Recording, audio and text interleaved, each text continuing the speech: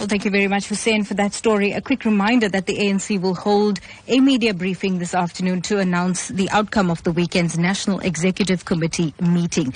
Tensions flared up once again when the party's policy guru, Joel Netshitenzhe, tabled a motion for the recall of President Jacob Zuma as head of state. It's believed that Zuma allies strongly opposed the motion, which was debated till late yesterday. And apparently, the embattled president is also fighting attempts by opposition parties to mobilize support from ANC parliamentarians to table a motion of no confidence in his leadership. Well, the meeting follows growing calls for Zuma to step down after his controversial cabinet reshuffle in March, which resulted in 2 ratings agencies downgrading the country to junk status. It's believed that Zuma has threatened the ANC-NEC not to push him too far. Well, we do have political analyst Professor Somadoda Fikeni online to tell us more about this ANC-NEC meeting and the results and the outcomes thereof. Good morning, Professor, and welcome to Newsbreak. Good morning to you and good morning to your listeners. Now, what's your reaction to the news that President Jacob Zuma has reportedly survived this second motion of no confidence?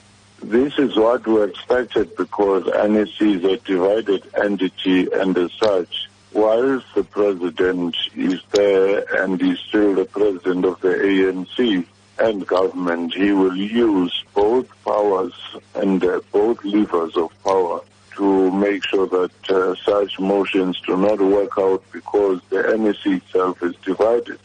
So, Professor, many South Africans are asking on social media if this indicates that there is a problem with the party, not the person. Is that what you're saying? That's precisely the point. For some time, ANC has been a divided entity without being able to resolve any issues, but many often it would cover up and it would present a defense for their actions.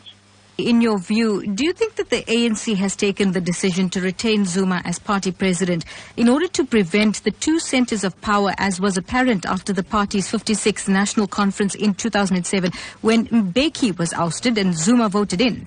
Well, I do think that, one, they are wary of repeating the same situation because they may think that this may lead to the split of the party down the middle, but at the same time, not doing anything about the investigation or about recalling the president is damaging the brand of the ANC irreparably, such that they may struggle to find their feet again in the political terrain.